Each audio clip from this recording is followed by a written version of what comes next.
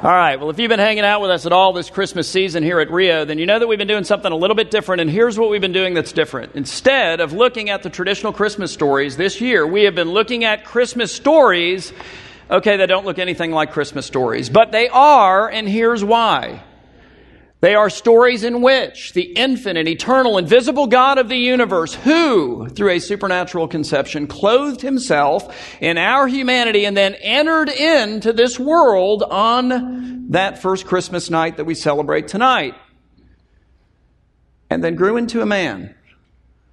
They're stories in which that Jesus who grew into a man, standing at the end of his life, standing in the shadow of his cross, looked back upon that first holy night and said, guys, if you want to know why I came into the world, let me clear it up for you. I came into the world, and then he gives us a very particular reason.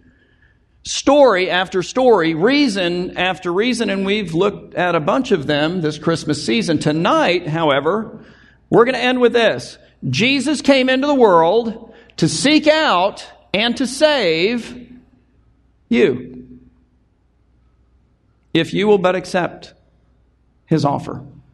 The non-traditional Christmas story that we're going to look at tonight is found in Luke chapter 19, and it involves a man whose name is Zacchaeus. And if you know the story of Zacchaeus, or better yet, if you know his song, the song about his story, then you already know that Zacchaeus was a what? That was pretty good. Yeah, Zacchaeus was a wee little man. Now I want you to picture that from Zacchaeus' perspective, because I don't think he was too excited about that. Imagine the indignity of that. It's an indignity, as I was thinking about it, that maybe I'm not sure that he's escaped yet, because we've sent about 100 years worth of Christians to heaven who, like me and apparently like a lot of you, grew up singing Zacchaeus was a wee little man. And so in my mind, as I think about Zacchaeus even now, I'm thinking, probably at least once a day he runs into one of us, don't you think? And they're thinking, wait a minute, real little guy named Zacchaeus. It's like, oh, you're the wee little man. And it's heaven, so he just has to take it. Otherwise, he'd kick him in the ankle. That's the deal. Zacchaeus was a wee little man. All right, Luke has written this story for us. And he wants us to know something about Zacchaeus, and it's not that he's a real little guy. He wants us to know that he's broken. He wants us to know that he's deformed in some sense. And he wants you, his reader, tonight to know, that you're Zacchaeus in this story. Don't forget that. The story involves a man named Zacchaeus who, I'm hoping as you look at him, you begin to recognize someone named you, And it takes place in a city named Jericho. And Jericho in the days of Jesus was a fabulous city, was magnificent. It was referred to as the Eden of Palestine. So you can hear the name Garden of Eden referenced in that, and it was garden-like. It was famous for its balsam groves and for its date palms. It was the rose capital of the Middle East. It was said that as you approached Jericho in those days, if the wind was blowing in the right direction, meaning your direction, you could smell it for miles. And unlike Savannah, Georgia, with all the paper mills, that was a good thing, So it was beautiful to the eyes. It was beautiful to the nose.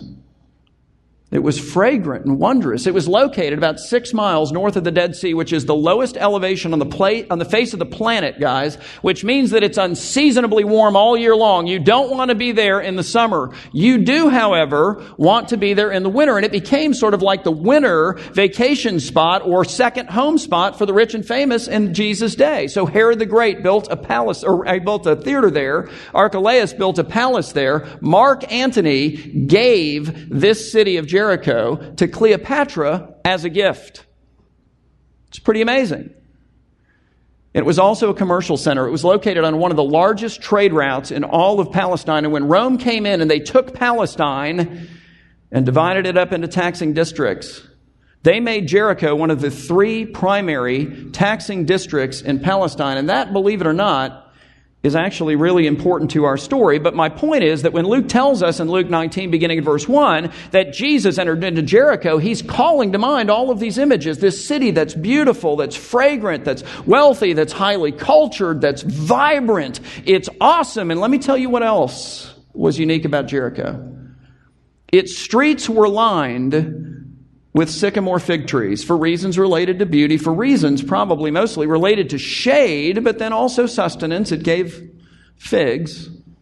Its streets were lined with sycamore fig trees. And in fact, I was in Jericho with Matt just a month ago, and some of you, and we drove through the town, and we were going on one of its main streets and pulled over to look at a giant sycamore fig tree. But in the episode that we're talking about here, not only was it lined with fig trees, it was lined with people, because the deal is that as Jesus and all the pilgrims ahead of him were coming up through Jericho to head on up to Jerusalem, word made it to the people of Jericho that Jesus was coming and he wasn't too far behind. And so the schools emptied out and the businesses emptied out and the people came out of their houses and whatnot because they want to get a glimpse of Jesus as he's going by, including, incidentally, this man named Zacchaeus. And so Luke says that Jesus entered Jericho, and then he says that he was just passing through. Guys, he was not planning to stop. He was certainly not planning to spend the night until he met this guy that, and maybe you haven't seen it yet, looks just like you. Looks just like me. Luke says there was a man named Zacchaeus. And he was deformed, guys, but not just in body. He was deformed in soul, and we know that because Luke then describes him. He says Zacchaeus was a chief tax collector, and he was rich. That tells us a lot. Again, Rome comes in, they rape, they pillage, they plunder a place. Then, having conquered it and taken all kinds of stuff already, they set up their taxing districts, and then they take their taxing districts and they auction them at a public auction, and they auction them off to the local people. Now, why do they do that? It's brilliant, because the local people all know each other. They know where all the money is, and that's the point of taxing. But practically speaking, what that means is that one of your own countrymen, some guy you went to school with, somebody you played ball with, maybe somebody you do business with, oh heavens, maybe even somebody in your family, pays money to the Romans, your dreaded and hated enemies, for the privilege of then helping the Romans, your dreaded and hated enemies, take more from you than they've already taken. So you love that guy, don't you? When Luke comes to us and says that Zacchaeus was a chief tax collector, he says he's the top dog. The guy that won the auction, yeah, that would be him. Oh, and he was rich. Now, what does that tell you? That tells you that he took way more than he needed just to pay the Romans, because that too is the way it works. See, you won the auction and the Romans said, hooray, you won. Okay, now, Mr. Tax Collector, here are our soldiers. And here's the deal. You need to pay us X number of dollars from your taxing district each year until we do a census, and we'll recalculate then. But every year until then, you pay us X number of dollars every year, but you can collect as much as you want. So if it's 100 million to Rome and you want to collect 120, knock yourself out. Zacchaeus was a chief tax collector and a thief, an extortioner. And as a result, Zacchaeus was hated by his countrymen. As a result, Zacchaeus was barred from the temple of God as being unclean. As a result, Zacchaeus was literally labeled and then referred to as being a sinner. It was like a whole special class of people. And yet Luke tells us in verse 3 that Zacchaeus, of all people, was seeking to see who Jesus was. And it doesn't say why. But I think I know why. Because Jesus is a friend of sinners, guys. Jesus hangs out with sinners. Jesus had a tax collector as one of his 12 disciples. Zacchaeus probably thought, well, you know, maybe there's even hope for me. Zacchaeus, it says, was seeking to see who Jesus was, but on account of the crowd that had already gathered in the main street to get a look at Jesus, he could not see Jesus, and not simply because he was small of stature. Because look, if he was standing in front of you, it's not like he would block your view, is it? It's because they wouldn't let him through. That's the problem.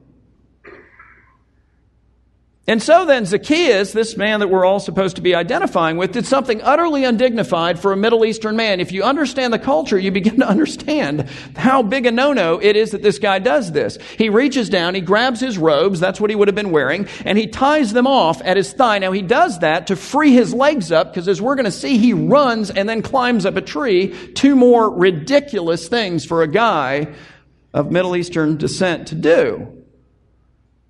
But he also bares his legs to do it. There's a nakedness involved here. He's exposed in a way that in that culture you just wouldn't do. And so he grabs his robes, he ties them off, and then he runs. No Middle Eastern man is dignified would run. His dignity's gone. He does not care. He ran ahead of Jesus, and he climbed up into one of those sycamore trees alongside the road so that he could see Jesus, for Jesus was about to pass that way. And you've got to pause in the story and say, okay, wait a minute. What in doing that has Zacchaeus just confessed to be true to himself, to the crowd, but most significantly and importantly to Jesus? What is he saying by tying it off and baring his legs and climbing the tree and running and all that stuff? He's saying, Lord, I'm a tax collector. In case you didn't know this, sinner. He's saying, in effect, the way that I have conducted myself in life has left me, in my case, Zacchaeus is saying, literally up a tree. A tree that is emblematic of, well, the way that I've lived my life, of my deformed soul, of my sin, of my shame, of my guilt.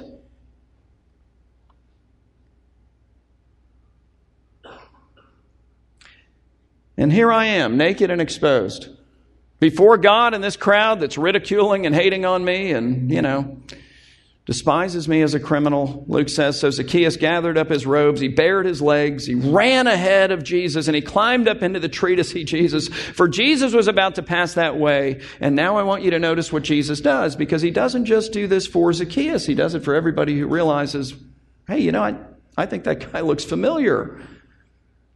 He looks like me. It says, and when Jesus came to the place of this tree, he looked up and he saw Zacchaeus in the tree, and he said to him, Zacchaeus, which had to blow his mind for two reasons. Number one, how does Jesus know his name? He's God, is he not? Does he not know your name? Secondly, the name Zacchaeus means righteous one. It means pure one. So if you think about it, here is God himself in the flesh, come into the world walking around, seeing Zacchaeus of all people, there in his tree of sin, guilt, and shame, exposed, quite literally. And he is calling him righteous. He calls him pure, and that's not all, for Jesus then said to him, well, hurry up and come down out of your tree, he says, for I've just changed my plans. I was just going to pass through. I certainly wasn't going to stop. But I must now, he says, stay at your house today. And so Zacchaeus, look what he does. He hurried and he came down and he received Jesus joyfully. But that's not the response of the crowd, guys. They are blown away. They can't imagine it, again, culturally speaking. To share a meal, much less to be the guest in the home of another person, was to publicly identify with that person. It was to say, that person and me, okay, we're like one. And so practically speaking, from the perspective of this crowd, for Jesus to volunteer to go stay at Zacchaeus' home was for Jesus to voluntarily take upon himself the defilement of Zacchaeus. It was for Jesus to be tainted with his deformity, with his sin. It's really something. I mean, if you think about it, good grief, Jesus might as well just got up in the tree and replaced him. Hang on to that. So Zacchaeus hurried and came down, and he received Jesus joyfully. But when the crowd saw it, here we go, they all grumbled and said, Jesus has gone in to be the guest of a man who is a, here it is, sinner. And look what happens at the home of this sinner. Startling. Jesus is there at the home, and it says, and Zacchaeus stood up. And in his day, to stand is to take a legal posture. He is in effect saying physically, I am going to make a statement that is legally binding upon me. And notice what the statement is. He stands up and he said to the Lord, behold, Lord, the half of my goods I give to the poor. So there goes half of his net worth. And if I have defrauded anyone of anything, I think we've covered that part, haven't we? Pretty sure we've been clear so far on that. Certainly the crowd was not, ambiguous about whether that had occurred. If I have defrauded anyone of anything, okay, here's the deal. I hereby restore it fourfold. Meanwhile, the law of Moses would have required him to restore it and then add 20% only. And I want you to notice Jesus' response. It's curious. Jesus said to him, whoa, Zacchaeus, sit down, man. What are you doing? Look, I realize that you're flattered in everything that I'm here, but I think you're getting a little too caught up in the enthusiasm. Bud, did you hear what you just said? Tell you what, let's just all pretend that we did not hear you say that. Why don't you think about it, sleep on it tonight, let's get back together at breakfast, and we'll see if we can work something out that maybe is a little bit more reasonable, because I think you're going overboard here. That's not what he says.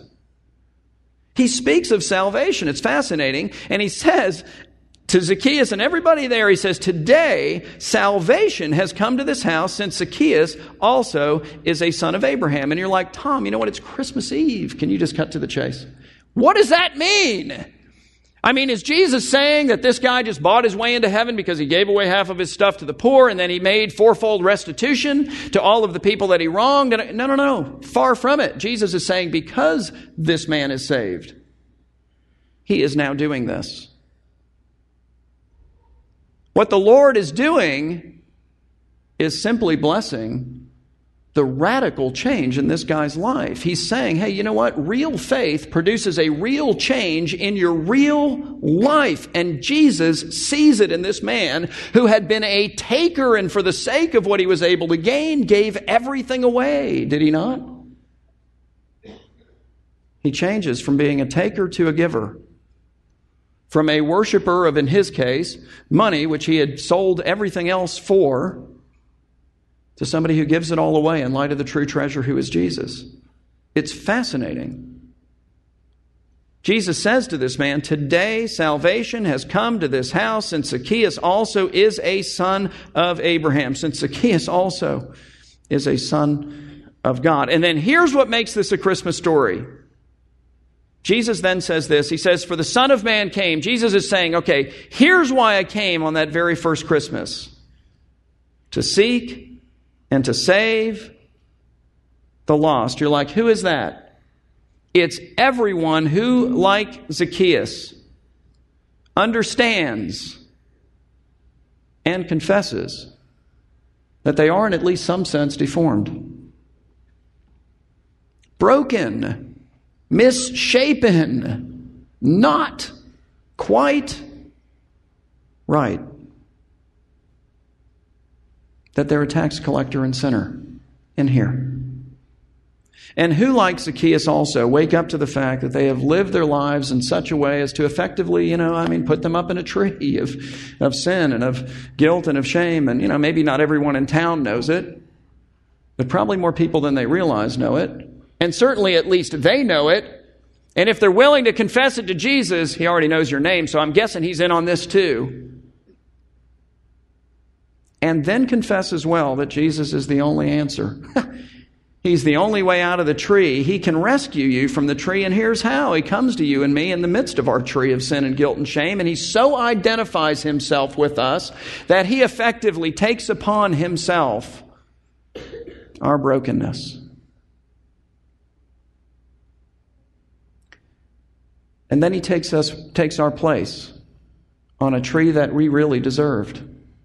And not alongside a road in Jericho or in Fort Lauderdale, but in Jerusalem, guys, where he hung naked and exposed to God and to a whole crowd of people who, just like this crowd around Zacchaeus, did what? Rejected him, ridiculed him, called him a thief and a liar. He took our place on that tree so that through faith in him, we could be forgiven of our sins and our deformities could be healed. And here's what else. so that we could get a new name. And you know what the name is? It's awesome. It's a great name. It's Zacchaeus. It means righteous one.